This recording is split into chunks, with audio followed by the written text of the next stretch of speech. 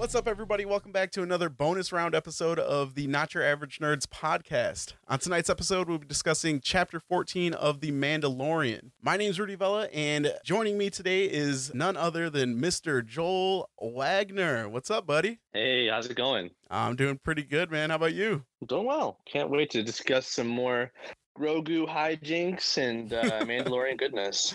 Oh, yeah.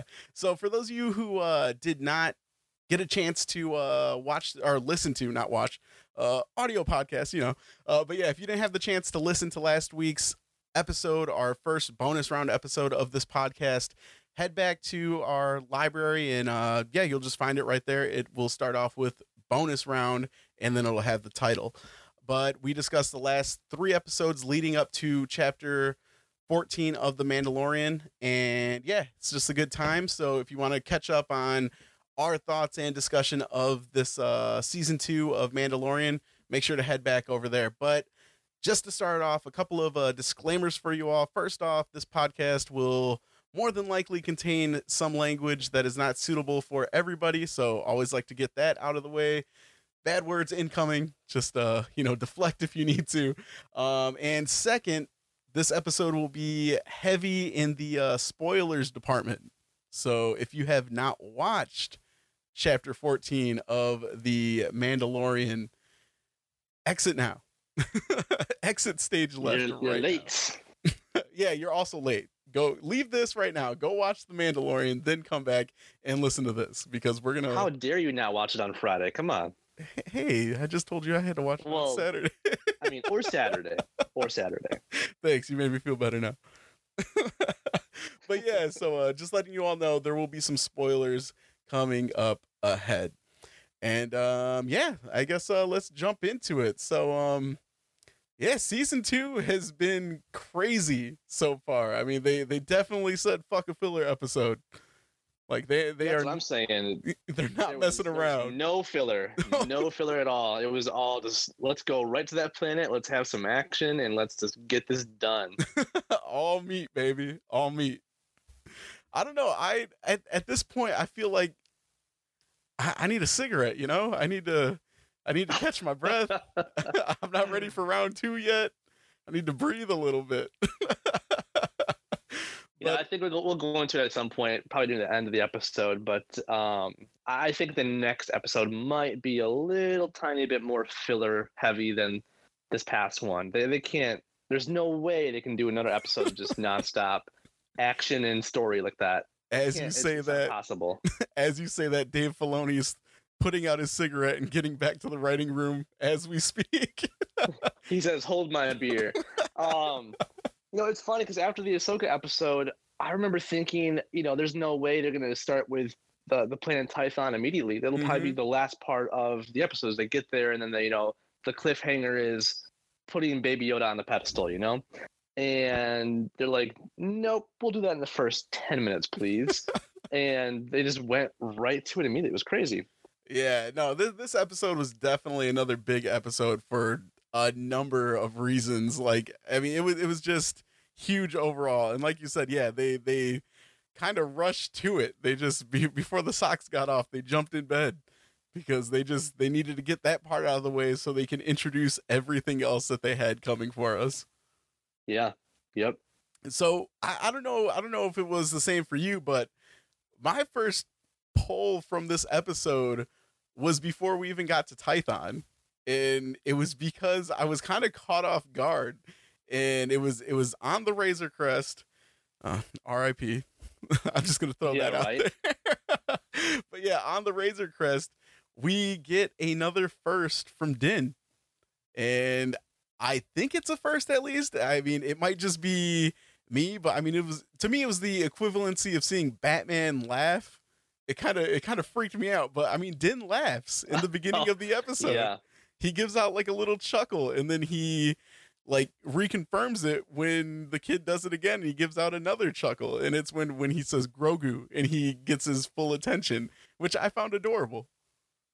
Yeah, we've been saying this for the whole season, but I feel like Din has really grown as a character throughout the series because of the fact that he has Grogu in his care. It's forced him to think of the other people around him and not just himself. And we discussed that as far as season one. You know, he was just a cold-hearted bounty hunter before. He didn't care about anything but the next target. Yeah. And ever since Grogu, he's been just slowly but surely becoming a lot more paternal, a lot more just aware of the people around him and how his actions impact them. Mm-hmm. And you see that even more with that little first scene where he's saying his name and laughing about it and showing that he's got a human side, and then he gets really excited when Grogu uses the Force again to pull the ball back to himself. It's just, you can tell that he's really grown to care for the child. Oh yeah, no, he's definitely got my vote for stepdaddy of the year. Like, that dude's coming in clutch with that whole stepdad figure. Yep. But no, I don't know. I really like this interaction because it definitely does show the father-son type of bond and connection that these two have. Especially with how you said he's playing force catch with Grogu, and instead of being like, okay, my mission is to get you back to your people, he knows how powerful this kid is, and he's a mere ant in the footsteps of a god, you know? And he's still sitting there trying to train him. As much as he says, I can't do anything for you, you're too powerful for me, he's still sitting there and he's like, here, take the ball. And it's like, it's adorable because he still wants that. He still wants to be more. In Ahsoka, she really talks about that at the end of the last episode when she says that you're like a father to him, which is kind of a dangerous thing, actually. I mean, as far as Jedi are concerned, Mhm. it's very dangerous to have that level of attachment. And you kind of get that sense at the very end of the episode, which we'll discuss yeah. later. But yeah, I've got questions after this episode, because I don't quite think, and I've been saying it for a bit now, but I don't think Grogu's going to be quite the good little baby Yoda that we all hope and dream he will be. So attachments can be dangerous, and it's kind of proven true with this episode. Mm-hmm. And I mean, history repeats itself. It's something. It's nothing new. It's something that we've seen. I would say in the early 2000s. Oh yeah. So Yep. yeah, I mean, they're doing a good job at keeping it fresh, but still showing us something that we're used to and that we've seen in the past. But no, like I said, I really enjoyed this start off, even though that was the only amount of filler that we got. It was good filler. It wasn't jokes for the sake of jokes. It wasn't, Disney doing their whole MCU route of things. It was still character progression and everything like that. And one thing that, I mean, it almost broke my heart was when he was talking to Grogu, and he was, to me, it felt like he was almost assuring himself, like when he was saying, look, I agreed to return you to your own kind, so that's what I have to do.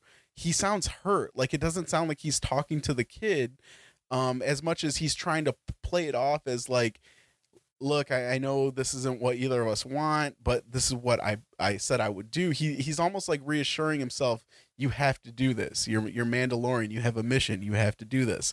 And that's sad. Like, it made me sad to hear that, because I mean, we're on this journey together with these characters, and they're super easy to, fall for. They're super easy to have a connection with and not just be write-off characters. Like most of the people in the new trilogy of Star Wars, these characters actually stick with you, and you're like, man, I care about these two. I want the best for these two. And I mean, the fact that this episode was called The Tragedy sucked. I told Mary Rose the same thing when we were watching that. The fact that like he had to kind of amp himself up and like prepare himself mentally. But he's talking to the baby, but really he's talking to himself, and he doesn't want that loss just as much as I'm sure Grogu doesn't want that loss. And he knows it's his mission, but at the end of the day, I mean, he's going to care for this child, and I think he kind of views the child as his his prodigy, his responsibility, and something that he wants to keep on doing. He is his foundling. Yes, sir. Oh man. But yeah, I mean, like we said, this was the only filler piece of this episode, and then we really just stomp on the gas pedal and just go after that. I mean, from the point of landing on Tython, we get that cute little interaction of we got to fly the rest of the way with the windows down, and you get the big ears flopping, which was awesome. Yep. I really liked seeing that portion because, I mean, this kid he goes everywhere with him, and it wasn't a question for me. That never like popped up in my head because I don't know. I guess I just never thought of it like that. But I know a lot of people were super stoked to see that because they were like, yeah, I wonder, because he has that little satchel. But yeah, when he gets around by Jetpack, what does he do with the kid? And he just palms him like a football.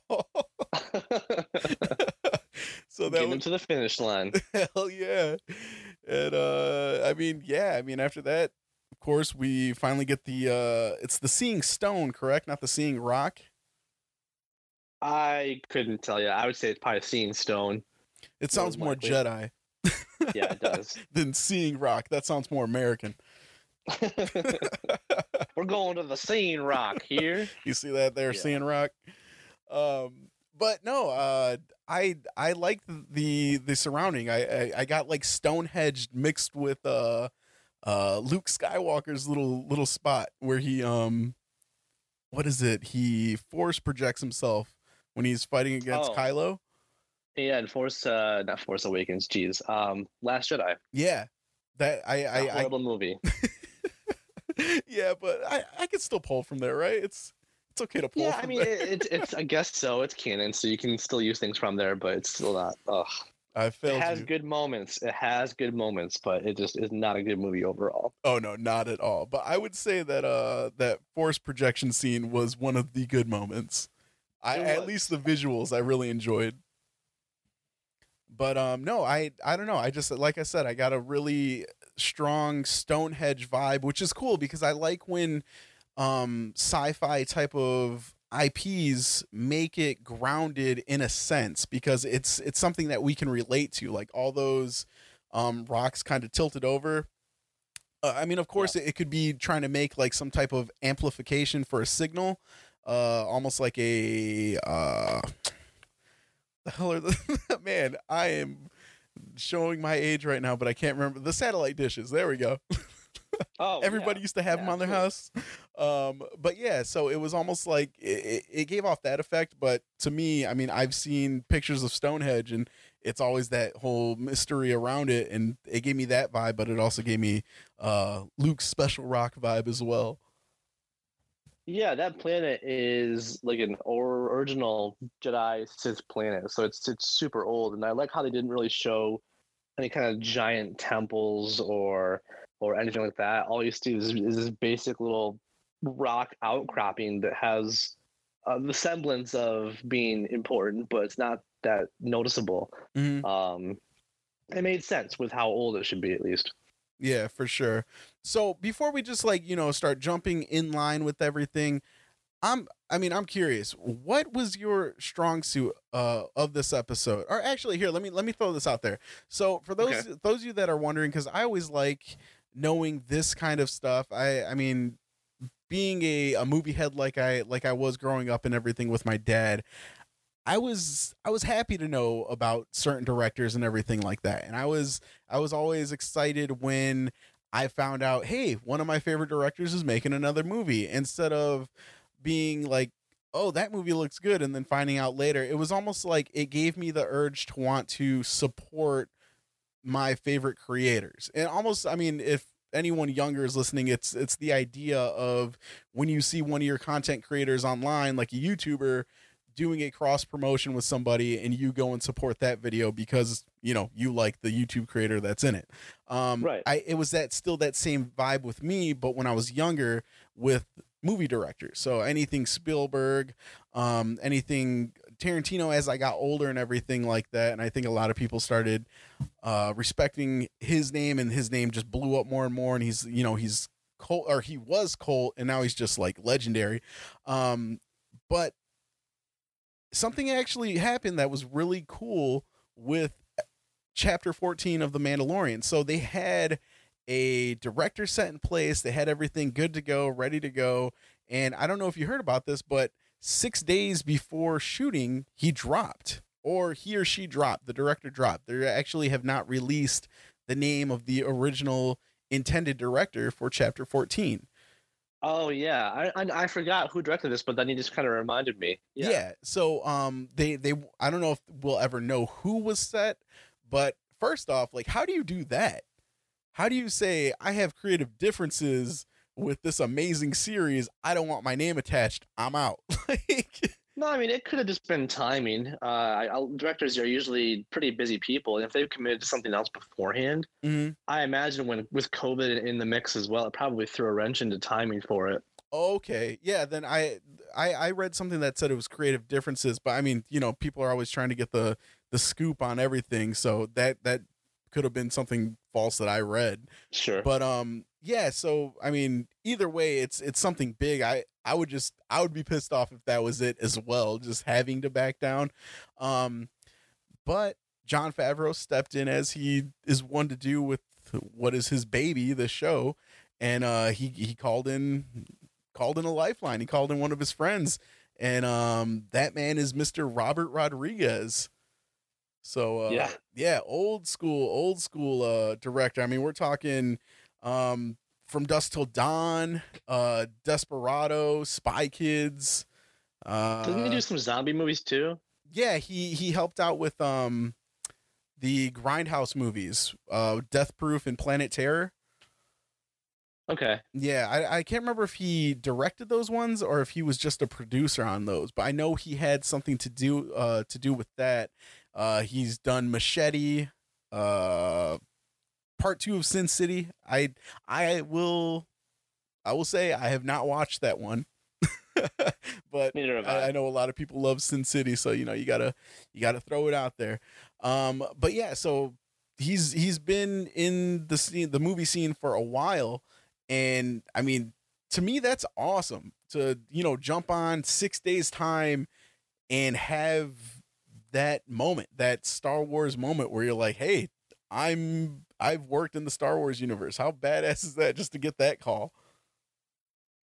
Man, if I could just be an extra in a Star Wars live action, like literally, if I could be someone that just gets panned across really quickly or in Stormtrooper armor, I would be the happiest person in the world. That would make my whole life being in a Star Wars live action. What would your preferred route be? Would you want to be, yourself dressed up in some, normal Star Wars attire, a stormtrooper, or makeuped out as some type of alien? I mean, an alien would be kind of fun. Stormtroopers, I mean, they're the easiest ones to be extras in because, I mean, they all look the same. Mm-hmm. But I don't know. I don't think I'd want to be a Jedi or a Sith in a Star Wars movie. It's just too much. It's too important. I can't be relied upon to be that awesome. But maybe some kind of smuggler or like this freight person, that you see off in the distance. Okay. Yeah. No, I mean, that says a lot though, because when it comes to like stuff like this, I'm always curious to what fans would want to portray if they could be in the movie as an extra. And I mean, I think I would much rather be a stormtrooper because there's no expectations. Nobody's gonna get mad. I mean, old boy smacks his head on the doorway walking in with his blaster, and people love him for it because he's a stormtrooper. But I mean, to me, I've always felt their armor is iconic. Their helmets are amazing. And that's why I think it's so cool to go back and see the original armor in this series. And I mean, I love that build over the new stuff. And so yeah, I don't know. I just think it would be super cool to be thrown in some clunky plastic and have nobody worry about what I'm doing. Because to me, I know I did it. If I was wearing that stormtrooper armor, I would just be smiling the entire time. So it's good that they have the helmet on me. Yeah, I would be doing that anyways, but that's my go-to face. I don't have another one. They'd be like, there goes Rudy, he's smiling. Yep. But yeah, so like I was saying, Robert Rodriguez stepped in 6 days time to sub in for this episode, and by no means would you ever know unless they told you that the director only had 6 days for this episode, because again, it was phenomenal. I mean, and I think that really speaks to his merit, to his craft, like the skill set in his craft when it comes to him directing. He did a great job, especially for 6 days. If I had 6 days to direct a 5-minute short, I would fail. So Right. There's so much planning and prep work that goes into this. And granted, they're on a very small stage compared to, being out in the open and outside. yeah, It's still a lot of prep work, and you have to understand the script and the motives of the characters and where things are going to be placed and what the timing for it's going to be. It's just a lot. So to have him do that all in a 6-day period with no prep work besides that's impressive. Yeah, and I mean, not only just the motive, but even the backstory, because I mean, like we already talked about the spoiler that was going around, but this is the return. Like I said, this episode had a lot of meat on it, and one of those very meaty areas of this episode was the return of Boba Fett. And he made that perfectly. Like he it wasn't just some throwaway character. This wasn't the episode with Bill Burr and his guys where you could just not know the character of most of them and then just, still make a good episode. This is Boba Fett. This is heavy fanfare. If you mess up Boba Fett, you're I mean, that's not true, because I mean, Boba Fett's he wasn't that much of a badass anyway. I was gonna say before this episode came out, and you can go back on recordings, you can hear me just bitch about Boba Fett for 10 minutes about how he's the most overrated character and he's just a waste of space and he's terrible in the Clone Wars. Because he's always getting thwarted by the Jedi. Dude, this episode gave Boba Fett some badass moments, and it kind of proved that he is a force to be reckoned with. The fact that he's just destroying stormtroopers with the Gaffy Club, that's the one that the Tusken Raiders used. He smashes their helmets with his brute strength, and then when he gets that armor back, oof. That was the coolest scene I have seen in that episode or that series since the Ahsoka stuff. Oh yeah, no, he lived up to the hype that people wanted to believe Boba Fett was. And because I mean, me and Juan are right there with you. I don't know if we're 4 for 4 before this episode when we were like, yo, Boba Fett's a punk bitch. Like, everybody hypes this dude up for nothing. He doesn't deserve his armor, and he dies super quick.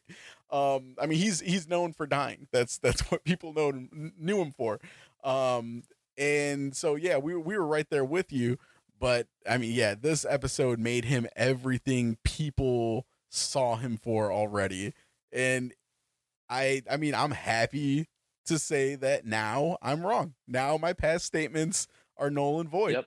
Because I agree. He was badass. I mean, like he took the mic and just dropped it right in front of everybody. Oh yeah. Like, hey, this is how I am. Oh yeah. 100%. That's exactly what he did.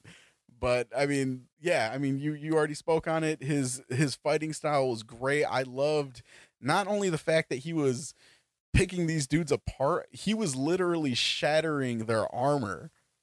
I mean, he was leaving them in pieces as he's making his way through the battlefield, which was amazing. I mean, it wasn't Ahsoka, jumping back into the shadows like an alien. It was, I mean, I'm allowed to say that, right? They kind of all are. I feel like that's a slur now. like a phantom. There we go. Yeah, like a phantom.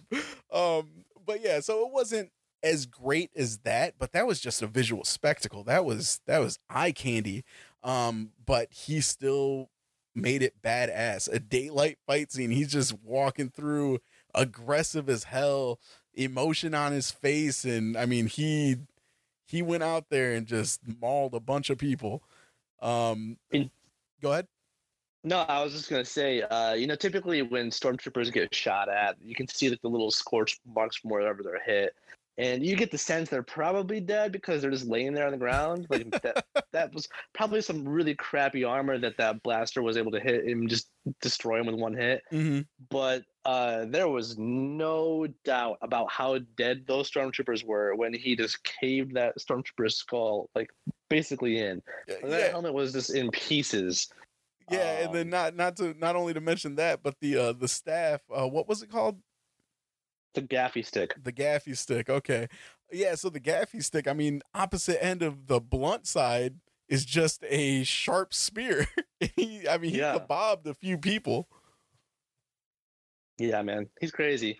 It's good to see the actual true actor back too. Like I was really glad when they announced that he was going to be in the seasons because I mean that's what Boba Fett's supposed to look like. He is a true natural clone of Jango Fett. So if people were confused by that, I mean, they all look the same as far as the clones, but he is the one true proper clone of Jango Fett without any kind of alterations. So I'm still curious though. They need to explain it. It can be a passing little sentence or whatever, but I need to know how he got out of that Sarlacc pit. Yeah, you can kind of see like he has like some scarring on his face, and he looks pretty messed up and just old. But I want to know how long it took. I want to know how he got out. I want to know what happened afterwards. They can do a whole episode just about that, and I'd be very okay with it. Yeah, so that's one thing that I definitely want that as well.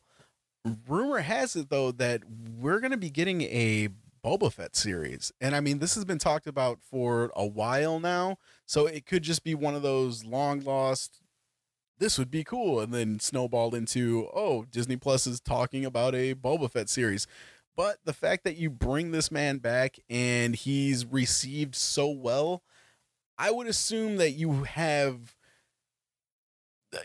end game plans for that character just in case. I mean, there was possibility that people wouldn't have taken to him because we have a new Mandalorian in town and people don't want to, overdo things with, I mean, we're getting Bo-Katan, we got Din Djarin, we got now Boba Fett. So, I mean, yeah, there could be possibility that it might not happen, but I mean, we might get that. And would you be extremely annoyed if that was becoming a reality, but you had to wait for his series to figure out what happens to him? Oh no. So I've got a couple of thoughts. I mean, if they do a Boba Fett series, I would be okay with it. I think what the more likely situation is, and I've been kind of mulling it over for the past couple of days now, in anticipation for this discussion, I think that he could replace Din at some point as the quote unquote Mandalorian for the series. I think something's got to give. Something has to give, and I think that someone's going to die at some point, and I think it's going to be Din, because sorry, I lost my train of thought for a second. Because he just the actor himself has issues with not being seen a lot without the helmet on, and the story arc for the character it feels like it's kind of closing off a little bit. Yeah. So why bring in someone like Boba Fett, who we find out, spoilers, is in fact a Mandalorian? Oh yeah, complete rewrite. Yeah, it fits, and I mean, as much as I would love to see a Boba Fett series at some point, I think it kind of just naturally fits better into the Mandalorian show itself. And since he's been introduced into it, I think it makes more sense that way. Yeah, I mean, definitely with the rewrite of his origin, I mean, it does pull in because, I mean, why else would you want him to be true Mandalorian? It kind of was his signature thing that people were like, you had that argument like, well, he's not a real Mandalorian. And then Dave Filoni came in and was like, hold my beer again. You're right. And it's interesting as far as Filoni is concerned, because I mentioned this before, but he never brings a character in without the intention of using them for something else down the road. Never. And so obviously when they showed Boba Fett in the first episode of season 2, I mean, you knew he was going to come back at some point, but I just didn't think his role would be this. I thought he'd be kind of more on Moff Gideon's side and kind of trying to destroy and kill Din and uh, take the child. And in fact, he's got a lot of honor and he cares about people that are around him as well, which is interesting because you don't really get a sense of who Boba Fett is from the movies and from the TV show as far as Clone Wars. He's a kind of a child and a teenager at that point. He's a little bit of a dick, but like you don't really get the sense of like who he is in that fully as well. Mm-hmm. Apart from a failure because he kind of sucks at what he does. But it's interesting to see that he has morals. He has a code that he stands by, and he's not against partnering up with people. I mean, X amount of years in a Sarlacc pit does that to you. He's like, please give me some company. He said, I need friends. But no, I mean, yeah, you're making a lot of good points, and I think just like Din, he does have a lot of unforeseen growth within his character, which is really cool because I mean, I agree. I was not expecting to see what I saw. I was expecting, he was introduced with his spurs way back when, helping out a bad guy, helping out a villain. And it sets you up for that, okay, it's classic Boba. Where's Pizza the Hut? Because he's going to be helping him out again. And you expect that villain just to come back and, step 1 through step 10 and follow it to the T. But yeah, I mean that it would have caught me off more. Like it would have caught me off guard more if everything around in the episode wasn't so spectacular. Like it was, I didn't even have time to register like, wait, homeboy's bad, because I was just like, nah, this dude's bad as hell. Like this dude's cool. So I didn't have time to engage that train of thought because I was just enjoying what was going on. But I mean, yeah, you're making a lot of valid points. And I mean, Din, he is coming to a very good point within a character that, in today's day and age, we don't really see that in cinema, in long format series, in much of anything. People don't really care about character growth too much, which is, to me, a huge letdown. I mean, I always talk about that, and I always push back to Umbrella Academy with Klaus and how amazing his growth was to watch, to see the actor portray. It was just really, really, it was done very well. And Din's going that route without actually seeing this dude's face, just seeing a suit of armor walking around, and you still have that emotional pull, and you still see that he's becoming something more. But it's like, is this his final arc? Is this the end of his character growth when he becomes whatever he's gearing up to be, or is this the start of his new character?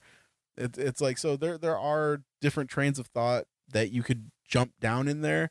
But I mean, definitely killing him off, I could see that happening because it would be a huge curveball to throw into the mix.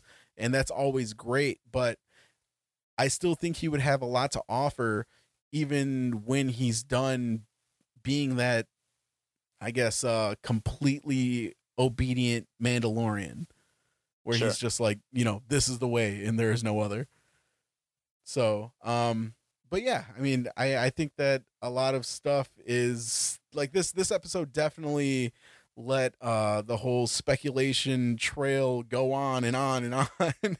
I mean, we just started dipping our toes into the water.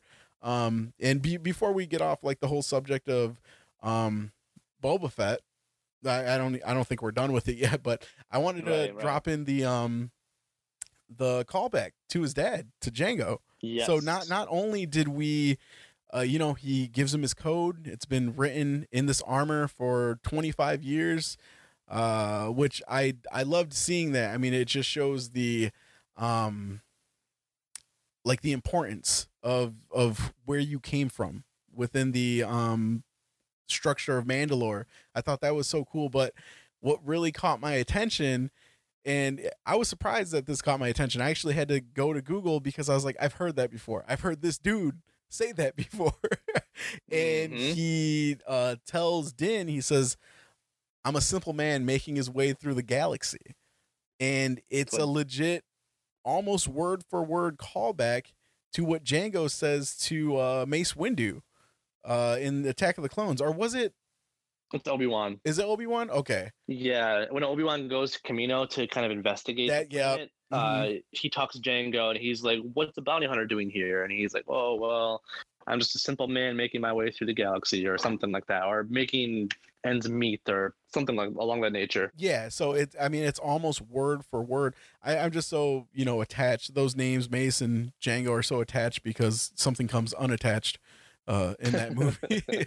But yeah, so I really enjoyed that they threw that in there. And it's like almost the fact that, he didn't get to rapidly grow up and, spoiler alert, he loses his father at some point, but his dad still had a lasting effect on him.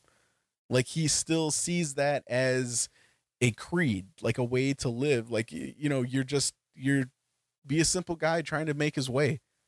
And that's super cool. And I really like that. And that improved the character for me even more too. Like along with everything else, like his growth that we see by him wanting to play well with others and wanting to help. It's like that to me was also a big thing because, it's his father and he's still carrying that with him. And speaking of his father, confirming that his father was in fact Mandalorian. Mm-hmm. I mean, obviously Mandalorian isn't necessarily a race or anything. It's more just like a clan. It's creed. It's anybody could be a Mandalorian within reason. But knowing that he came from a clan, that he was just like Din, just like Grogu, Jango was a foundling. Yeah. That he was, taken in by the Mandalorians. That's huge. That rewrites canon a little bit. Mm-hmm.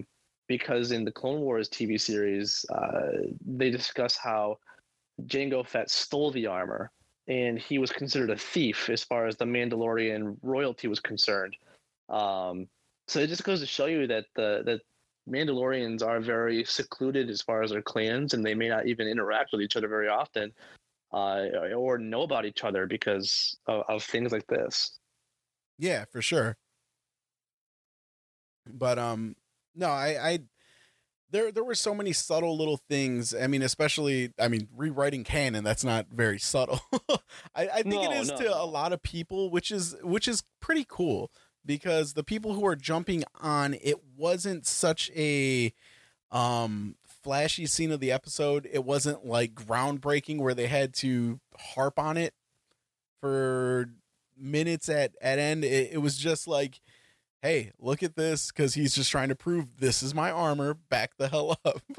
And the fact that he just, barely grazes over it and then they just continue on, it doesn't let, I guess, this new generation of fans, the fans that really grasp onto what Star Wars is because of this show, they're not really left out in the wind just being like, I don't get it.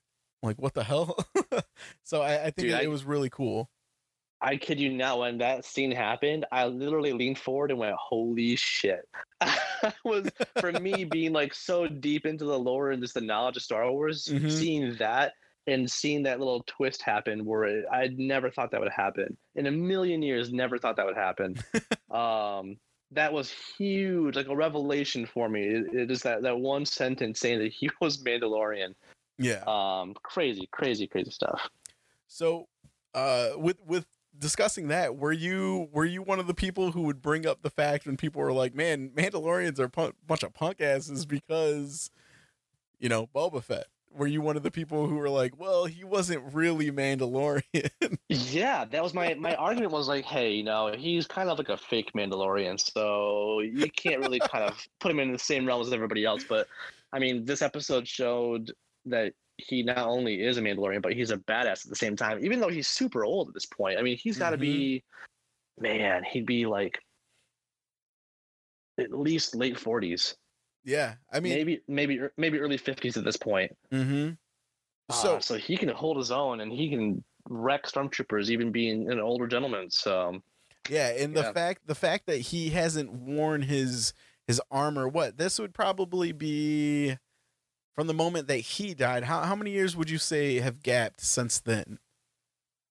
So okay, it's a little bit it's not going to be accurate 100%, but the events of episode 3, in between episode 3 and 4, is 19 years. Okay, and then you've got a 4-year span from episode 4 through 6. That's 23 years, and 5 years from episode 6. That's 28 years. Oh wow. But that's not when we first see Boba Fett or Jango Fett. So I'm guessing it's between 33 to 35 years From when he was since supposed Jango dead. Fett, since Jango Fett was killed. Oh no, I'm saying Boba Fett. Like when he falls into the pit. How long of a spread would that have been? Roughly about 5 years. Oh, that's it? Yeah, Okay. the events of this show take place 5 years after the second Death Star is blown up. And so it'd be maybe 5 years and a few months. Okay. Wait, that's episode 7, isn't it? 6. Return of the Jedi. Oh yeah, holy crap. All right. The one thing though that made me kind of laugh a little bit with this, and speaking of just how long it's been, was it just me or was that armor a little snug for him? Because he had a little bit of a dad bod, I think, going on with that armor. So I was actually gonna bring that up because I had 2 points. I mean, one, still 5 years is a long time. Like, take any hobby, anything you have worked with, and then don't do it for 5 years. You would have some problems, you know. You would come up with some. Wait, I forgot how to do that. This dude, like, it was like he was just dreaming about his armor every night, and just keeping, like riding a bike, man. Yeah, like keeping fresh with it, because I mean he comes in and he looks like Boba Fett, which was great. The only thing that I was gonna say that did keep him looking like Boba Fett was the fit. Like you said, he did have some snugness going on. There was a very iconic hero shot that he does, and it's funny because part of me wants to say that was pulled from a cover, from a comic cover, and I'm gonna have to look into that. I still haven't done that, but when I saw it, I don't know, there was just something about it that I vaguely remember. So I'll look into that, and I'll let you know if I was onto something or if, you know, it's just a standard pose that people make. But he does this pose with his leg up and that little tummy's hanging out a little bit. Yeah. But I mean, you know, he aged some. He's not in his bounty hunter days. He's not, you know, he's not an active bounty hunter. So yeah. I mean, being in that Sarlacc pit probably did a little bit more than scar him up. And I mean, what was there to eat in that Sarlacc pit? Yeah, exactly. I don't know. So I can't fault him a little bit, but I was expecting to be a little bit better of a fit, not so snug. Who wore it better this season? Who wore it better? You mean Cobb Vanth versus Boba? Cobb Vanth being super loose, super big, or Boba being a little snug? I'd rather have Boba being a little bit snug, because when you see Cobb Vanth walk in, it's like when you see like a child wearing like their parents' clothing. It looks way too big for him. And You're not wrong. To see how small Cobb Vanth is compared to how just big of a dude Boba Fett is. Yeah, you're not wrong at all. Yeah, and I mean that's the thing too, because it didn't just. I mean, Vanth is he's fit. He's a fit guy. Yes. I mean, I'm not trying to take anything from Timothy. He's a very in shape man, but the size of Boba Fett, not just the stomach part, he just looked like a monster in that thing. Like he looked cool. He looked like Clayton Carmine compared to the other Carmines. Yeah, and that's a little Gears of War reference for all you who didn't pick up on that one. But yeah, that's what he looked like, but in a good way. I mean, I get it. The stomach, I think everybody noticed it. It wasn't a big thing. I mean, you can't expect the dude to be in let's say an Aquaman state all the time, considering he's Aquaman's dad. But he's older, but Sure. he still filled it out great. He looked intimidating. It was just like, if I saw that sheer size of a man coming at me in a dented helmet like that, I'd be scared. I mean, you saw those troopers run away from him when he fired that Yup. knee rocket at them. They're just like, oh shit, this guy's huge and scary and he's blowing people up. Which I thought that was really cool too, because that was a lot of fan service for people, because I was in some chat on, it was some random post and some geek thing on Facebook, and they were discussing how that's a callback to this old Star Wars encyclopedia where they were showcasing the Yes. armor, and Yep. they showcased these knee I rockets. have that book. That's awesome. And I remember reading that as a child, and they point out that he has like rockets in there, and I'm like, I've never seen him use that. Where is that in the movies? Yeah, it was good to see it, and that part where he fires that rocket at the ships, and He's he blows clearly up one, and like I knew he was gonna blow up one. I was like, oh man, it's such a badass move to have him blow up that one. And the fact that he blew up the one and it crashed into the other one and blew that one up too, and he's like, oh yeah, I missed. I meant to hit the other one. Yeah, and I love that he was actually telling the truth. Like, he in his visuals, he legit is aiming at the first one. Yeah. So I mean, I love that he's like okay enough with being like, yeah, that wasn't, I didn't mean to do that. But no, I mean, I think that just really harps on the fact that Dave Filoni and Jon Favreau are really doing their part to make sure that they're trying to bring peace amongst the Star Wars fanboys. They're trying to create balance instead of all the ugliness that usually is surrounding the series. I mean, Star Wars fans are kind of rough at times, but They are the chosen ones bringing balance back to Star Wars. yeah, so they're doing a great job, and I just thought, like, how cool to take something that small. It's like, you already gave us a badass. You already gave us a insane portrayal of what Star Wars fans had stuck in their head for so long, while other people were like, he wasn't that cool. They gave you that, but they just kept giving, and it feels like that's all they're trying to do with this series. They're there to give. They're there to please, and they're doing a great job. No, it is literally the best Star Wars content to come out since probably the Clone Wars, the TV series. I know that a lot of people haven't probably watched that as far as the live action compared to the cartoons, but the Clone Wars TV series did for Star Wars what this is doing overall, just for after the effects of the last three movies. Because when episodes 1, 2, and 3 came out, I loved episode 3. I still love episode 3. Episode 3 is great. 1 and 2 have a lot of things that are they're lacking. It's not the best. And the Clone Wars TV series did a really, really great job filling in the blanks and really expanding upon the world and giving you more of a reason to understand and appreciate what's happening in the movies for the Clone Wars purposes. And it's just, this is doing the same thing. I just love that it's bringing people back to Star Wars and its quality, and it's so steeped in lore, but it's also accessible to everybody else. Oh yeah, for sure. And I know Joel just said, like, he's sure not everybody has given that series a chance, which I completely agree. I haven't even given it that much of a chance. But the great thing about that is, if you're enjoying all this and now you have his seal of approval, you can go back and watch that, because all the episodes, even the final season, is on Disney Plus right now. So, I mean, that last episode of that season made me bawl like a baby. I'm not afraid to admit that. I was crying watching it all by myself in my living room.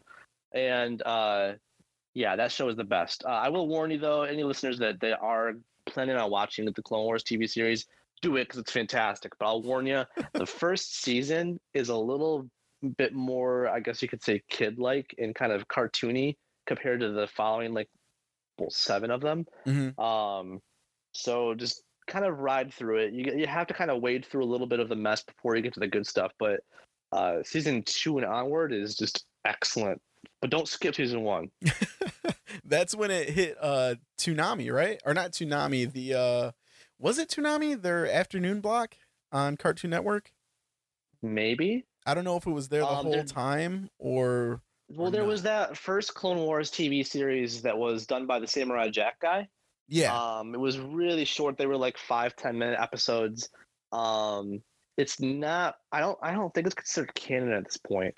But those were on Cartoon Network. But I believe, I want to think that Clone Wars started off on Cartoon Network, but maybe finished on Disney. Oh, okay. I mean, it would make sense. Remember. They did buy the rights to it at some point, so. But no, I mean that's super cool. I can at least vouch for the fight scenes on that show are done very well. The overall kind of grittiness to them and the impact that they make. I'll say that. Like when people get hit and the sabers are striking, it's very impactful. It's not just like, oh, I mean, this is decent animation. This is like, no, the sound effects work great together along with the aggressiveness of the animation while they're fighting. What Windu does to oh boy, the robot, what is his name? Now I'm drawing a blank on everybody. Which robot? Grievous. Oh, yeah. Yeah, what he does to him, and that they actually pull that into the movie. There's a reason why he talks that way and breathes that way. It was just amazing. So I can at least, vouch for the fight scenes in that series. But yeah, I've always heard a lot of great things for it. So if you have the time, you have the want, especially once we're done with season 2, because me and Joel were mentioning it earlier before we started recording, 2 episodes left. Only 2 more. Times, man. So you're gonna have some dead time on Fridays to explore into different stuff. And if you're still on the kick, you want more, you want to see what possibly might be coming from spin-offs and future episodes, jump into the Clone Wars and let us know what you think of it. Anything else you wanna touch on for Boba Fett, like to dive into, or is there, I mean, I know there's probably stuff that's going to be brought up during other conversation, but anything you want to push forward with right there? Do you want to jump to something else that you enjoyed? No, I mean, I think we've covered a lot of ground as far as Boba Fett. It was good to see Slave One. I wonder where that was at too. Well, actually, you know what? It was on Jabba's palace. I'm just surprised I didn't get like scrapped or stolen or anything. Oh, dude, it was so good to see it land.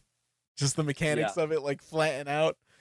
Oh yeah, when that came through, I was like, oh my god. I was the fact that like when you see that ship appear, I literally was like, oh my god, that's Slave One. Holy shit, we're gonna see Boba Fett. And then in my mind, I'm thinking like we're gonna see a showdown between Mando and Boba Fett, because that's just, it makes sense.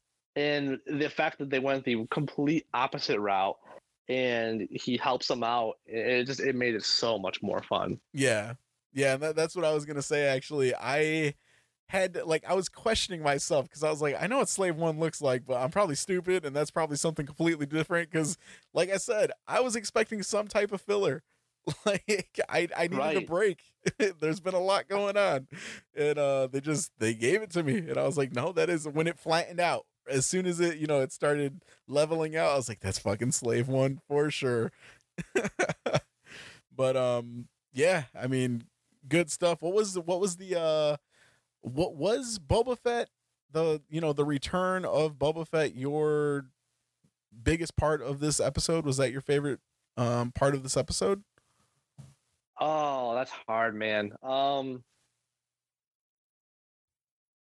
Maybe, I don't know. I mean, it was really, really cool to see him like really fully in action and seeing the full effects of what he can do in that armor.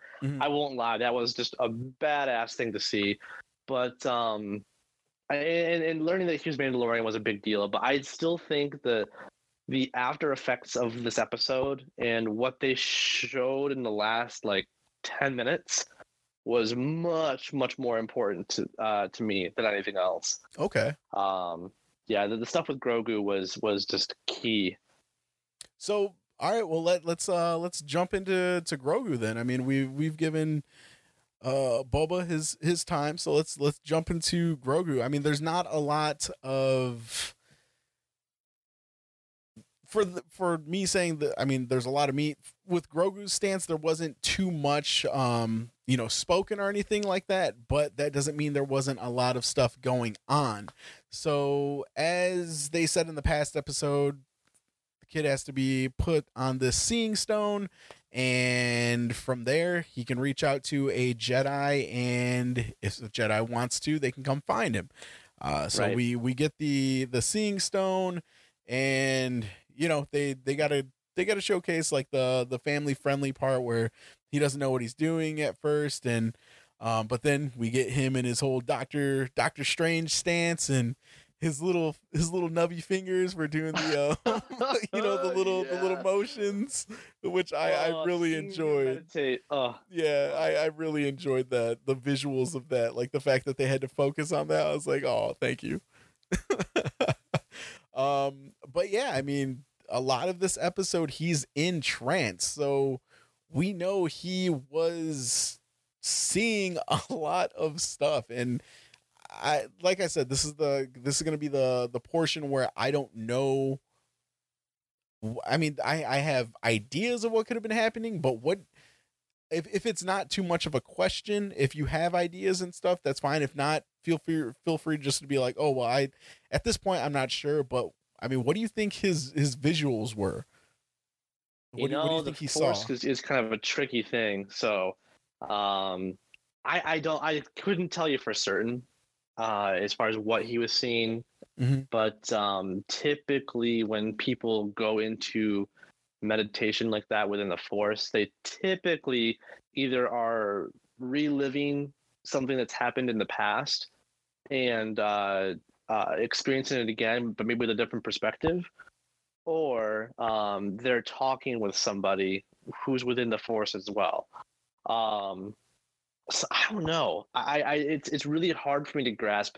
Before this episode started, I had thought that maybe he would be in commune with Yoda, because Yoda obviously has proven that he can not only be a Force ghost, but he can actually still hop in and out of the Force, Mm-hmm. and talk with other Jedi and do things within the real world as well, even though he's dead.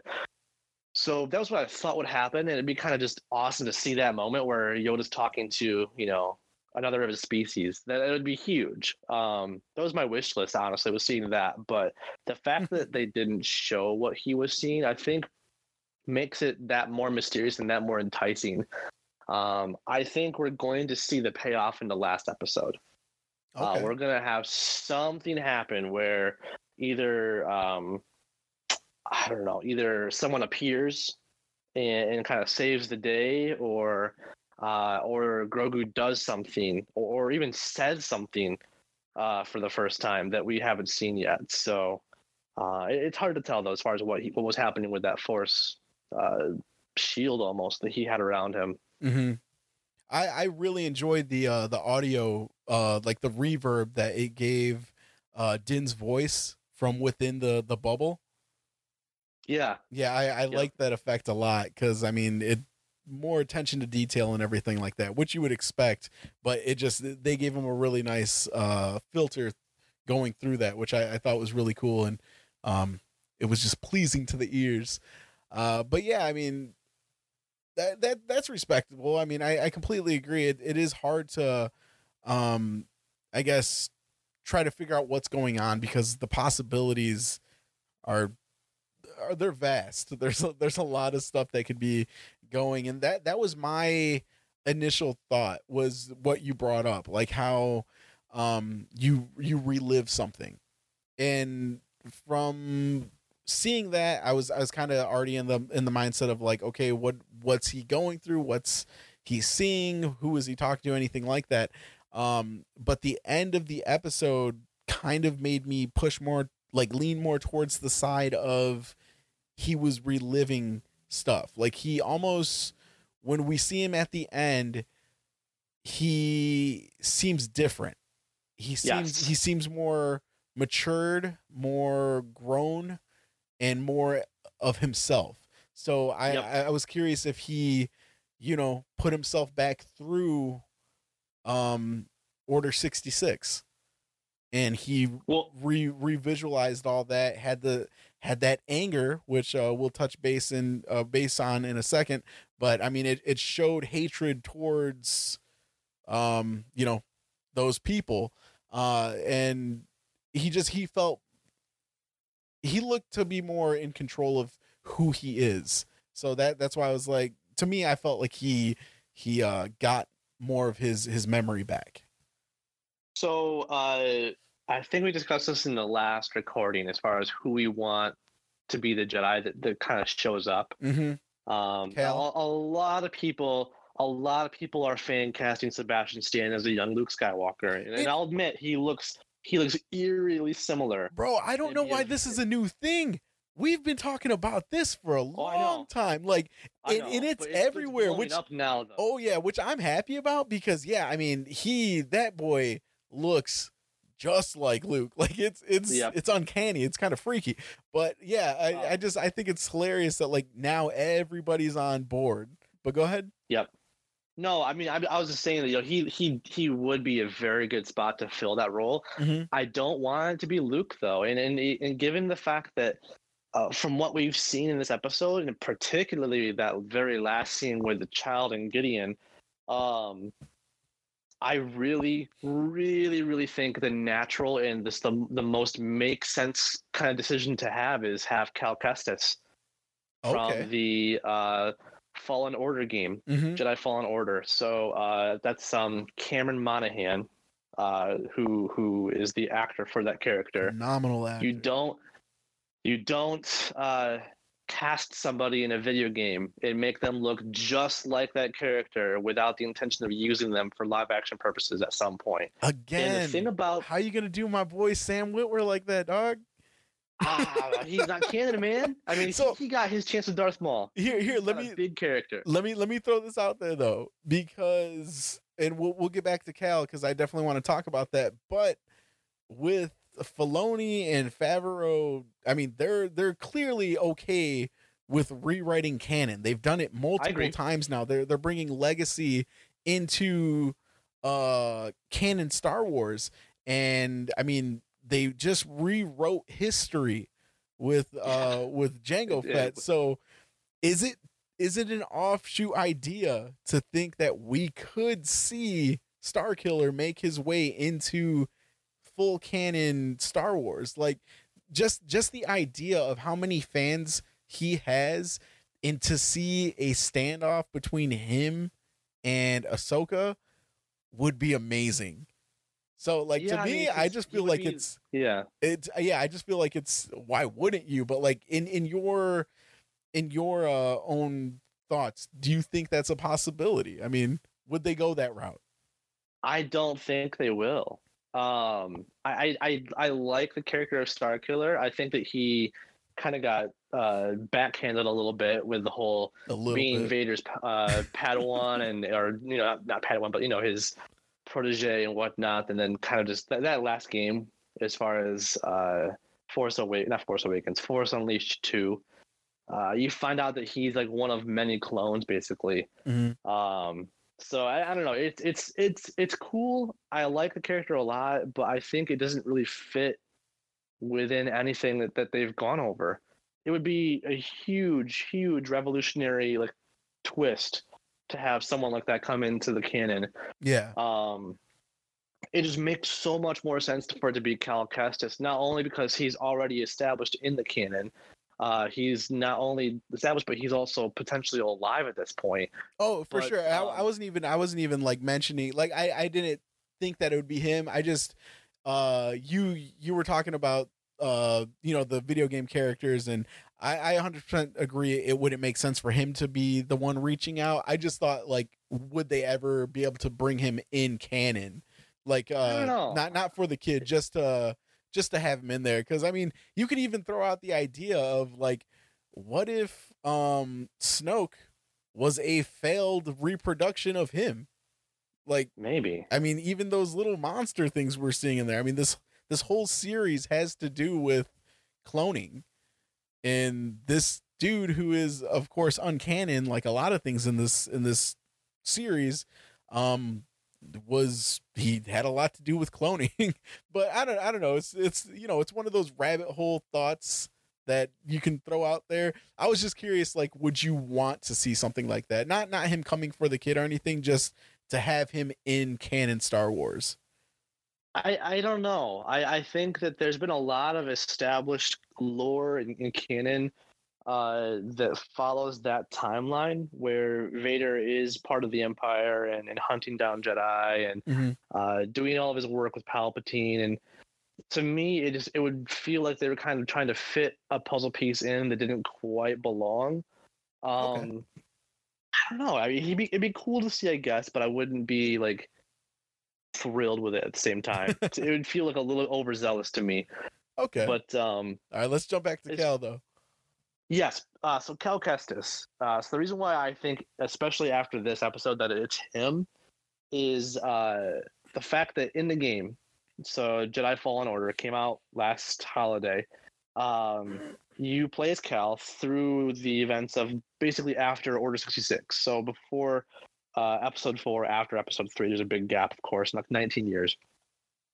And the big game mechanic of this game, besides the combat, was as you progress through the story, Cal is unlocking bits and pieces of his Force abilities again. He's reconnecting with the Force because, just like Grogu, he tried to hide away his Force powers to stay alive after Order 66. So he's reconnecting with the Force and becoming more powerful and becoming more in tune as you progress through the game. So it makes complete sense to have a quote-unquote, master teaching Grogu, who's experienced that, who's had to reconnect with the Force and has had to gain that ability back. To me, it's a perfect fit. It just completely makes sense to me.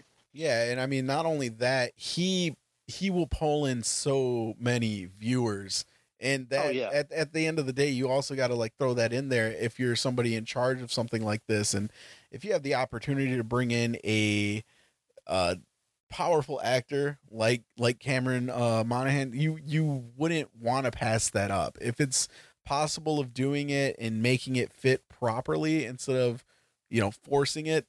And this is definitely that route. Like you just said, it all lines up. He would have more of an attachment to this kid than any other Jedi. I mean, Luke Skywalker, I agree. I think everybody's throwing it out there because it's what they know. And that's one of the big things I was always pushing. Like, say when we were talking about like Sonic, how the studio listened to the fans, it's like, that's super cool because the fans were right. But there are some times when people just talk because they want to say something, even if it's not the right thing. And you will never get something new and better if you're just given the same thing over and over. And if that's all they know is the Skywalker story, how do you progress? And so as much as, Luke is an amazing character, I love Mark Hamill. Sebastian Stan would be cool to see play Luke, but right here, it doesn't work. I mean, yeah, Luke is Luke Skywalker in Star Wars, which is legendary, but Cal would make the most sense because he would relate so much to this kid. And if the clues at the ending of this episode gave us, it would be such a good possible contrast because we have this two kids who went through the same thing together and somehow made it through. And one is clearly on the route that he knows he's picking, and the other one doesn't even know what to do because, he suppressed everything, even his, from what it seems like, his memories. So, I mean, you could do so much amazing storytelling with that. And like, that's what got my nerd boner going, is like the possibility of good original storytelling. Oh my God. I get fully hard right now. I think oh no. Calm that nerd boner down. Yo, storytelling gets me. But I think this show has done such a good job of being Star Wars, but not being sucked into the vortex that is Skywalker, that if you were to throw Luke Skywalker in there, he would overshadow everything. And it would just kind of, I don't know, it would diminish what the show has done without Skywalkers in them. So I really think they need to put someone like Cal Kestis in there instead. And yeah, speaking of just the child, Grogu, at the end of that episode, you're right. He doesn't obviously say anything, but his actions and the way he looks, you can tell that whatever he did within that Force shield or that bubble, it had an impact on him, because he looks, you said he looks much more confident. He looks much more aware. And even when Gideon is talking to him, you can see how like he is very, very heightened and aware of what's going on and trying to fight it. The only thing that concerns me when Ahsoka was talking to Din, she told him, put him on the Seeing Stone. He will be able to choose his path. And if he chooses the right path, a Jedi will find him, or something along those lines, right? But the moral of the story was, put him there, he'll choose where he wants to go. And that was in context of like, does he go Jedi way, or does he kind of go more with his feelings and more Sith emotions, essentially? And it's hard to tell what the Seeing Stone showed him as far as what his path should be. But I think because of the situation that he's in, it's kind of forcing Grogu's hand a little bit, because he doesn't have anyone to protect him, and he's probably scared. He doesn't have Din there, so Din is kind of his moral compass for the most things. And to not have your mentor there, and to be kind of unaware and just scared, not even just your mentor, but somebody that you care about, like right. I mean, he definitely is a little kid, and he's lost. This is essentially getting lost at Disney when you're a kid. Like you're terrified. Yeah.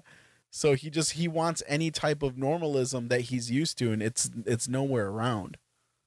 And just seeing him lifting up those stormtroopers, as badass as it was, I literally saw the moment and I was like, this is cool. But then I said out loud, I went, oh no, this is bad. Because like, he's not only like lifting them up, he's like choking them and like flinging them left and right. And it seemed very malicious to me. And that kind of gives me an indication that he could be trending towards some dark side tendencies, which he already has in the past without kind of knowing. But I think he is knowingly doing this at this point, maybe out of fear and out of just kind of trying to survive. But it's still not a good sign. Yeah, no, and that's we were both hinting at that, like towards getting to the end of the conversation, wanting to bring it up, because I agree. I think that this shows a lot of bad possible outcomes for your boy Grogu, because I mean, like you, I enjoyed the visuals. I thought it was a nice, funny touch seeing the stormtroopers reacting, because this little thing is just flinging them around, and I mean, they're on guard, so they got to keep standing up, and they're like, and they're just getting flung around. So I enjoyed the visuals. It had me laughing a little bit, but then again, it was heartbreaking, because even like how I said, visually he didn't look okay. He looked like almost like he was still stuck in that moment that he was on the Seeing Rock, possibly. And if it was Order 66, he has that vision of his friends dying, his masters dying, everybody he cared about dying because of these people. So, I mean, of course, this kid is angry. This kid wants revenge. And being a kid, I mean, that's the easiest route. That's why I'm saying, like, Cal would make the most sense story-driven wise, because he went through the same thing and could possibly be the opposite. He grew from it differently. And this kid is still, since it's still fresh, because if you trap it away and just unlocks automatically, you're stuck there. You're fresh. You didn't give yourself time to grieve, time to move forward. And that's all I saw in his face when he was attacking them. And I like how you brought up the force choke, because I mean that's primarily a dark side technique, right? Very. Yeah, Yeah, so very. the fact that he did that, and when I saw Gideon light up when he did that, I was like, this is what he wants. Like it's almost like they're doing what he needs them to. Like and I mean, as much as Ahsoka told him, like, I can't train him because he's bonding with you, and that's dangerous because, and I brought this up last week, Anakin Yep. fell in love, and he was like, Padme was his moral compass. She was the most important thing to him at that point, and all of his choices came because of what he kept seeing, and it was all because of his downfall. Like he did everything to himself, but he wanted to change it, so he just turned on everything. And then not only that, it's like, I'm not saying that Obi-Wan was a bad trainer, but he did seem to train him more like a father figure, or like how he says, you were my brother, I Yep. loved you. Yep. And like that's something you're not supposed to say as as a Jedi. Like that itself, I think, goes over a lot of people's head because of the emotion that is pulled in from that scene, which is a great scene. And that's honestly one of the main reasons why I love that movie, is that last interaction between them two before they part ways. Like Ian McGregor sells the hell out of that scene. I'm not gonna lie. Not to I laughed when I was a kid at the end of Titanic when old boy smacked that propeller. It was completely not okay, but me and my siblings laughed. Like when we saw that, we were like, yo, you saw that guy? But that scene, that hurt me, because you can put yourself into that scenario with so many people in your life, whether it is an actual brother or a friend that you grew up with, and like thinking of the turmoil it would put inside of you to be like, dude, I loved you and you ruined this. Like you didn't fight this with me. And like I said, the word love is something a Jedi should not use. So it wasn't just Padme that was poisoning him. It was Obi-Wan. He kind Yep. of had his play along with that as well. So we saw that with Anakin becoming, I mean, Darth freaking Vader. So yeah, I mean, it was instant, like, okay, she's already saying he's dangerous. I saw the best of us go this route. And so I mean, yeah, they did a great job at teasing it, and now they're kind of showing it. And I mean, I'm all in on this one. I love it because it's great storylines, because it's like, okay, do we know everything? Is there a saving grace for this kid, or is he already gone? Is one step gone too far? Like, or can you come back? So Well, I mean, I think Vader has proven that anybody can come back if they truly want to, and if they have the right I mean, he took a while motivation though. to We don't do got all so. day, Yeah. bro. Oh no, I know.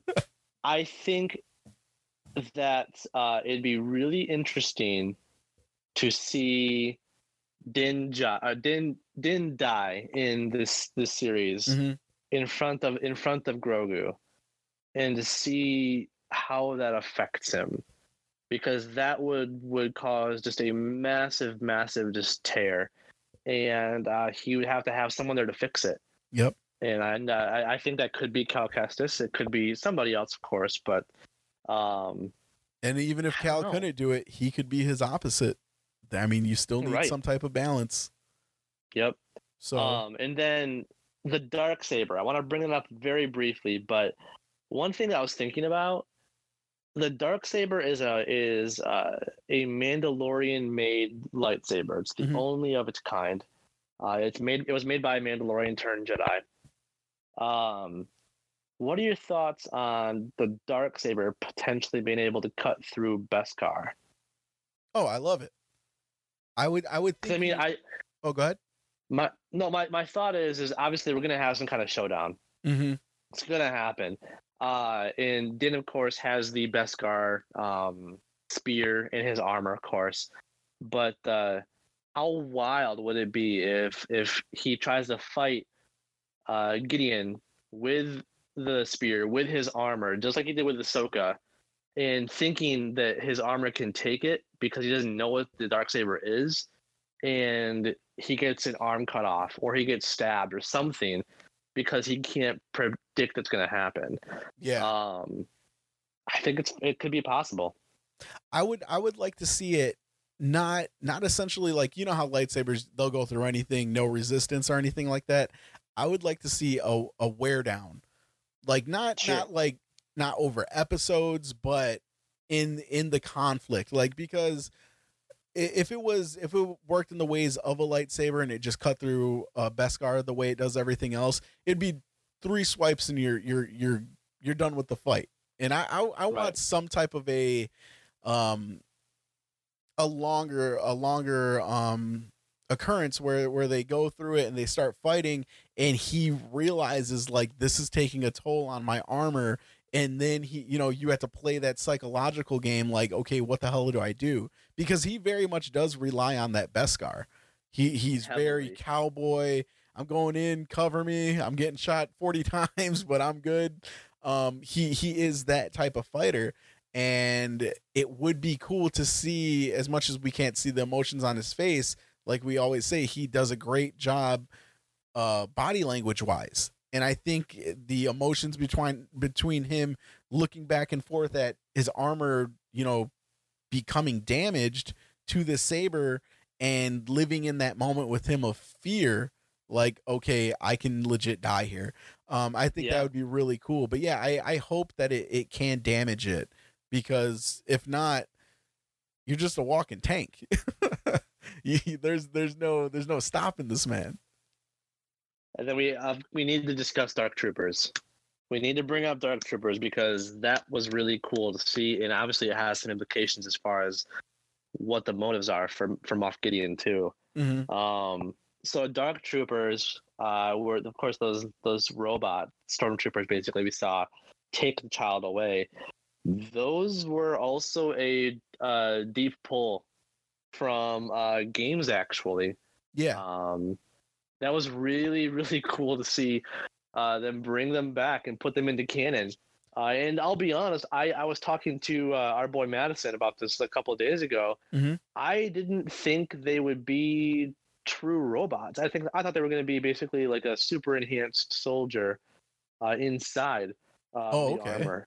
But seeing them full on just robots, that was really cool. But what it also makes me think is maybe my thoughts on what they need the child for is different than what I originally thought. Because my original idea was they need the child to turn people into super soldiers, basically, like Force sensitive super soldiers. Mm-hmm. And that's what all the cloning and stuff was and whatnot. But now that we see the Dark Troopers in action, I think that's just kind of a little side project that Gideon had, and it's not the real main focal point. So now I'm kind of at a loss. I don't know what he truly needs the child for. I mean, could it be a thing to bring Palpatine back? Sure. I hope it's not. I really hope it's not. Yeah. I'm tired of Palpatine. I'm tired of all this Snoke stuff, and I want this to be something unique and fresh. But I'm curious to see what the next 2 episodes to go over, because I think we're going to see a lot of discussion about what the actual plot for Gideon is in this next episode, and I want to know. I just need to know what he needs the child for. Yeah, no, it is, especially because I was going based off what we discussed last time we talked, and the knowledge you kind of gave me from there, because like you said, you were assuming it was for super soldiers, and that was kind of the route that I was going as well, because just based on like the cloning that they were working on, and he needed his blood for that, and it would make the most sense. Like, you want to build a better army to take out these rebels and everything like that, so you need a force sensitive child that you can do whatever with. But then, like you said, they brought these guys in, and I'm like, okay, because we thought it was just armor, like empty armor that was waiting for clones. And come to find out, no, these things are fully operational. So yeah, I mean, it definitely leaves you scratching your head. And that's the good thing about it, because like we said, there's only 2 episodes left and we still don't know the end game. And I mean, I'm sure the overall child needing him for whatever their plan is, it probably won't be fully told out in this season, but now it just leaves us like, okay, well, where is the season even going? So I mean, everything's kind of a mystery again, which is really nice. And I think that's their best thing they do with this show is they leave you guessing. I mean, I remember speculations happening before the release of episode 1 of this season, and everybody was like, oh, well, we know we're getting Bo-Katan was even questionable, I think, at that point, but Ahsoka Tano was confirmed, Jango or Boba Fett was confirmed. So people were like, oh, well, I feel this is going to happen and this and nothing's even come close. Yep. Because like the complete curveball that is Boba Fett wanting to help, which I loved. Like, I had the biggest grin on my face when he finally tells him, like, I think we're done here. You got your armor back. And he's like, which I appreciate you returning it to me. He's like, but we're not done here. And like, at first I was like, oh man, was this an act? You're going to go back to being an asshole? Like, you're going to be a villain? No. And yeah. And then he's like, we promised we would protect the child. And like, I was like, oh my God, this dude is like, it's not a one-off. This isn't Bo-Katan. This isn't Ahsoka Tano. This is Boba Fett running with this dude for I'm guessing at least till the end of the season. Yep, which is amazing. Till the end of the season. Yeah, and that's amazing. Has a code, man. That's dude. It caught me off guard, but in the best way possible. I mean, I'm so excited to see more Boba Fett and to see those two working together and getting better at working together. Like, we've seen this dude run with Mandalorians before, but it's so off-putting to him, almost like it's nowhere even close to second nature to him. He's not used to it. He's a lone wolf, and now he's going to have multiple episodes working side by side with a seasoned Mando. So it's going to be cool. I'm hoping that their stunt coordinators and stuff utilize this and show growth in his the way he works with another Mandalorian. I hope that it's not just, Wild West run and gun type stuff and we start seeing them do stuff together. But yeah, I mean, they're gonna be in tight quarters for a bit because Slave One's the only ship possible now. The Razor Crest is no more, which is sad because that was kind of Grogu and Mando's home. That was what they connected with on, and it's gone now. But I mean, he got the most main important part though. He got the ball. Yep, he got the ball back. But I'm curious to see what this next episode entails. I think it's going to be a lot of just lead up to the final episode. Mm-hmm. So they're going to kind of get their plan in place. They're going to break out. I think his name's Mayfield. Bill Burr. Bill Burr's character. Dude, I'm so excited to see him back. Get him out of prison. They're going to start their plan and hunt down Moff Gideon. Mm-hmm. And then I think the last episode is just going to be just nonstop. It's the battle on that ship. Oh, I hope so, man. But yeah, I'm super excited to see that Bill Burr got a, he's now a reoccurring character, which is super cool because I loved him. I mean, I love Bill Burr because of his comedy, his podcast.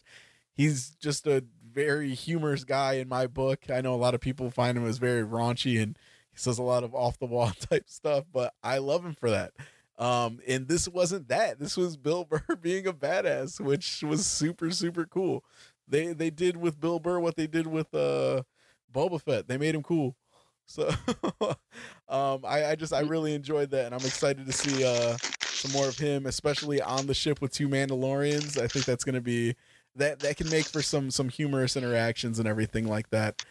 Yeah, I agree. And then last thing, I just wanted to I wanted to touch on something that I thought was a really funny, cool throwback, and then I wanted to ask your opinion on something for this episode. So with everybody discussing Luke Skywalker, and I know where we both stand, we don't want Skywalkers in this damn show. They're just everywhere. Let them be for one Star Wars thing. Don't bring them in. But a lot of people are there's an image going around where the Mandalorian's running down to help in the fight, and in the background you can see the light beaming off of the Seeing Stone. And if you look in the opening between the two rocks, it looks like there's two figures standing there. And really, yeah, and there's one that looks like it's, you know, it's definitely lighter. It looks like it's wearing a lighter robe, and then there's a dark figure there. And I'm curious, like, do you think these are two overseeing Jedi and Sith, kind of like almost like a recruiting type thing, like, you know, getting visuals of what this thing is, like who this force sensitive being is? Because a lot of people are saying that one of the visuals is Grogu and then one is Luke Skywalker, which, I mean, it kind of has some truth to it, possibly, because, I mean, we all saw that Luke can project himself. We all know that he's around. Like how he said in the in the final trilogy, he was finding the origin of the Jedi. So, I mean, he was out and about anyways, looking for all this stuff. And right. If he could project himself and showcase himself there, I mean, why not? But I don't want that. I really don't want that. But then I was like, why does everybody assume that that second person is Grogu? It looks like two people are standing there. So to me, it feels like it would be a Sith and a Jedi kind of looking at him. Possible. But yeah, I mean, what do you think about? I was wondering if you saw that or not. If you like saw people talking about it. I'm gonna have to look at that now after we're done with this to kind of see for myself. I had no idea that was even a thing. Yeah, check it out. Yeah, I don't know. I mean, if it is in fact a real thing, I mean, sure, it could be Luke, I guess. You said one of them is a dark cloaked figure. Yeah, and see, that's the thing that I keep getting tripped up on, is because people are they keep saying one was Luke, one was Grogu, but it, like, they're the same height, and it just doesn't make sense. Yeah, that would make sense. Even Yoda, as a full grown species, he's small. Here, I sent you a picture. Okay, it's a thumbnail of somebody who was discussing it on YouTube, but did you get it yet? Oh, yeah. No, so yeah, and this is a zoomed in picture of it, but it's like, yeah, it does look like two people could be standing there. And there were no rocks around it. That was the thing that they keep harping, is like, there's no rocks around the rest of the rocks that look like that. Right. But to me, it looks like somebody in white and somebody in black. It doesn't look like, I mean, one person. No, it looks like two. I mean, it could be Luke typically wears darker colors to begin with. Mm-hmm. I mean, in episode 6, he's wearing black the entire time. Even his cloak is black. Yeah, and he looked awesome. Yeah, so I mean, it could be that simply that one dark cloaked one is Luke, and the other one on the left could be maybe Obi-Wan discussing the possibilities with Luke, or it could be Cal Kestis. It could be anybody. I don't foresee it being a Sith, because they're really, besides Palpatine and being kind of in weird limbo, there really aren't any known Sith at this point that are alive. Oh, okay. That's why it's more sensitive. Yeah, but I don't know. I thought it was at least an intriguing little piece that, you know, nerds are throwing out, and that's where I keep seeing a lot of the Luke Skywalker was there, because it did make a lot of sense that people were, you know, pushing back to Luke, because that's all I kept thinking was he didn't have to be on that planet. He's shown that he can force project himself. So that's the only thing that I agreed with. I hope it's not him, though. I mean, I'm hoping that other people can. I'm going to play devil's advocate a little tiny bit against my own argument, mind you. But if it is Luke, it could, as far as Luke being the one that trains him or whatever, if it is, the only reason why I think it would make sense is because Luke was also trained at an older age and had dark side tendencies Mhm. throughout episodes 4, 5, and 6. So he would be very skilled at navigating that. But on the flip side, you also see how he fails with Kylo Ren Mhm. with the exact same issue. So But I just don't. it also I don't makes know. sense though too, because the timing would almost fit properly with him starting to train Leia, and then she got pregnant, but he still had pupils before Ben. So I mean, this could Right. be his venture into training, or Yeah, I mean, even like him waking up and being like, I need to start the Jedi again. it could fit into things. I just really don't want them to put Skywalkers in this TV Same. show at all. Same. I really don't. So we'll see. I think we're gonna absolutely find out in the last episode, though. Okay. And then last thing, I just wanted to bring this up to you, especially with Christmas coming up and everything like that. I really enjoyed this this callback. So when Gideon goes up to the kid before he passes out and he says, I see you're using the Force better, and he's like, but I also see that it makes you sleepy. And Yeah. he does all that. He pulls his saber out, and I can't remember if he says if he's seen one before or if he wants it. But he says, I think he says that you've seen something like this before. Oh, okay, yeah, and he's kind of teasing him with it, and so he's kind of showing off with it, and he says, "You'll poke your eye out," and then he retracts it back, and it to me. Yeah. I'm like 100. I'm 99% sure that this is what it is, and there's a reason for it. So I think it's a callback to the Red Rider BB gun in A Christmas Story, where the quote is, "You'll shoot your eye out, kid." And the whole story for you, if you haven't lived under a rock, Ralphie, he wants this Red Rider BB gun. Everybody makes fun of him because he's too young, and he ends up being too young, and he does just that. But the crazy thing about that is it just stood out too much. Like I was like, no, that's way too much, especially with what I'm gonna tell you right now. So Jon Favreau, of course, the showrunner of The Mandalorian, is actually really, really good friends with the actor who plays Ralphie in A Christmas Story. And his name, really? yeah, his name's Peter Billingsley. And Favreau puts him in a lot of projects like James Gunn does with his brother and Michael Rooker, or Adam Sandler does with his group. Like it's always Adam Sandler's movies has the same group of friends play certain roles. So Favreau is known to do stuff like that. Like he's shown up in Iron Man as the box of scraps guy who says, "Well, I'm not Tony Stark," and then he reprises that role in Far From Home as one of the guys who helps Mysterio. He's bald on top. He has the hair on the sides. And then he's in the movie Elf, which of course is another, which is a Christmas classic done from Jon Favreau. And he's the elf that's in charge of Buddy. And he tells that other elf, like, if he doesn't know he's human by now, I don't think he ever will. That's again Ralphie. But then he shows up in other movies that he's acted in, like Couples Retreat, Four Christmases, and The Breakup, which, I mean, it leads me to believe that he would be good friends with Vince Vaughn at this point too, seeing how like he stars in all of those as well.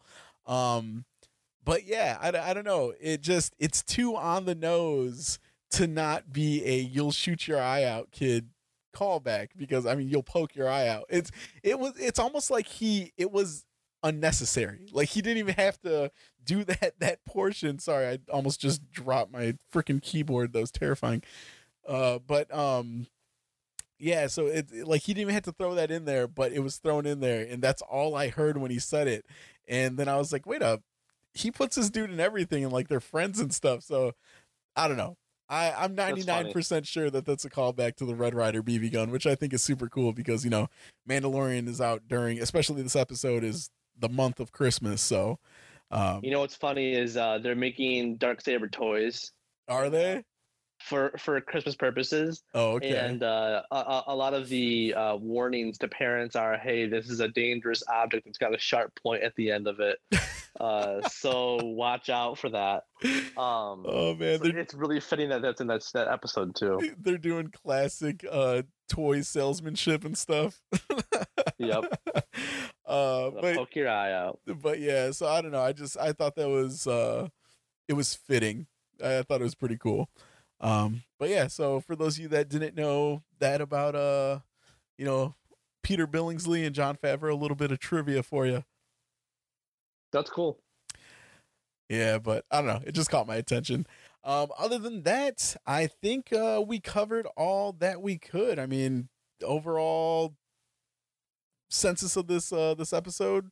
Well, I think It's we're great. both. Yeah, I think we're both at that amazing top tier type stuff. And if they do go the route of a Boba Fett show, which, like I said, is rumored, I think they need to definitely pay attention to Robert Rodriguez, because for 6 days advance to jump in and make this, if he had a year to plan an episode, I would love to see what he could do with Boba Fett. I mean, I would be completely content with him being in charge of that show, because this was great. But yeah, I mean, let us know what you all thought of the episode. Let us know what your favorite scene was and where you stand with all of our thoughts and ideas. What we see is coming. What do you think is coming up next? Who's the Jedi do you think that will be coming towards Grogu? I keep wanting to call him Din just because I don't like Grogu. I'm getting more used to it. I'm okay with it now. I mean, I'm getting more used to it, but it's still going to take some time, dog. I agree. But yeah, talk to us. Head over to Instagram and Facebook. Let us know where you're sitting on chapter 14 of The Mandalorian. Other than that, we'll be watching the chapter 15 this weekend. And again, I think we're going to aim for Tuesday releases. Monday is our normal podcast, the Not Your Average Nerds podcast with all of us. And I think Tuesday I'll plan on releasing the bonus round episodes for The Mandalorian until it ends, and then we'll see what happens with bonus round after that. But other than that, yeah, thanks everybody for listening. Hope you had a good time. Again, head over to our social media. Let us know what you think of our ideas and the episode in general. And we will see you here next week for chapter 15 of The Mandalorian. 15. 2 more left. I'm getting geeked. I need it. I'm getting sad. I'm gonna wait. I don't want to put myself through that type of sadness. I'm gonna wait until it makes me sad. But yeah, Joel, thanks, brother. This was fun. Of course, always. I appreciate your time. But yeah, I will talk to you on Wednesday. All right. All right, man. See you guys. All right, take care.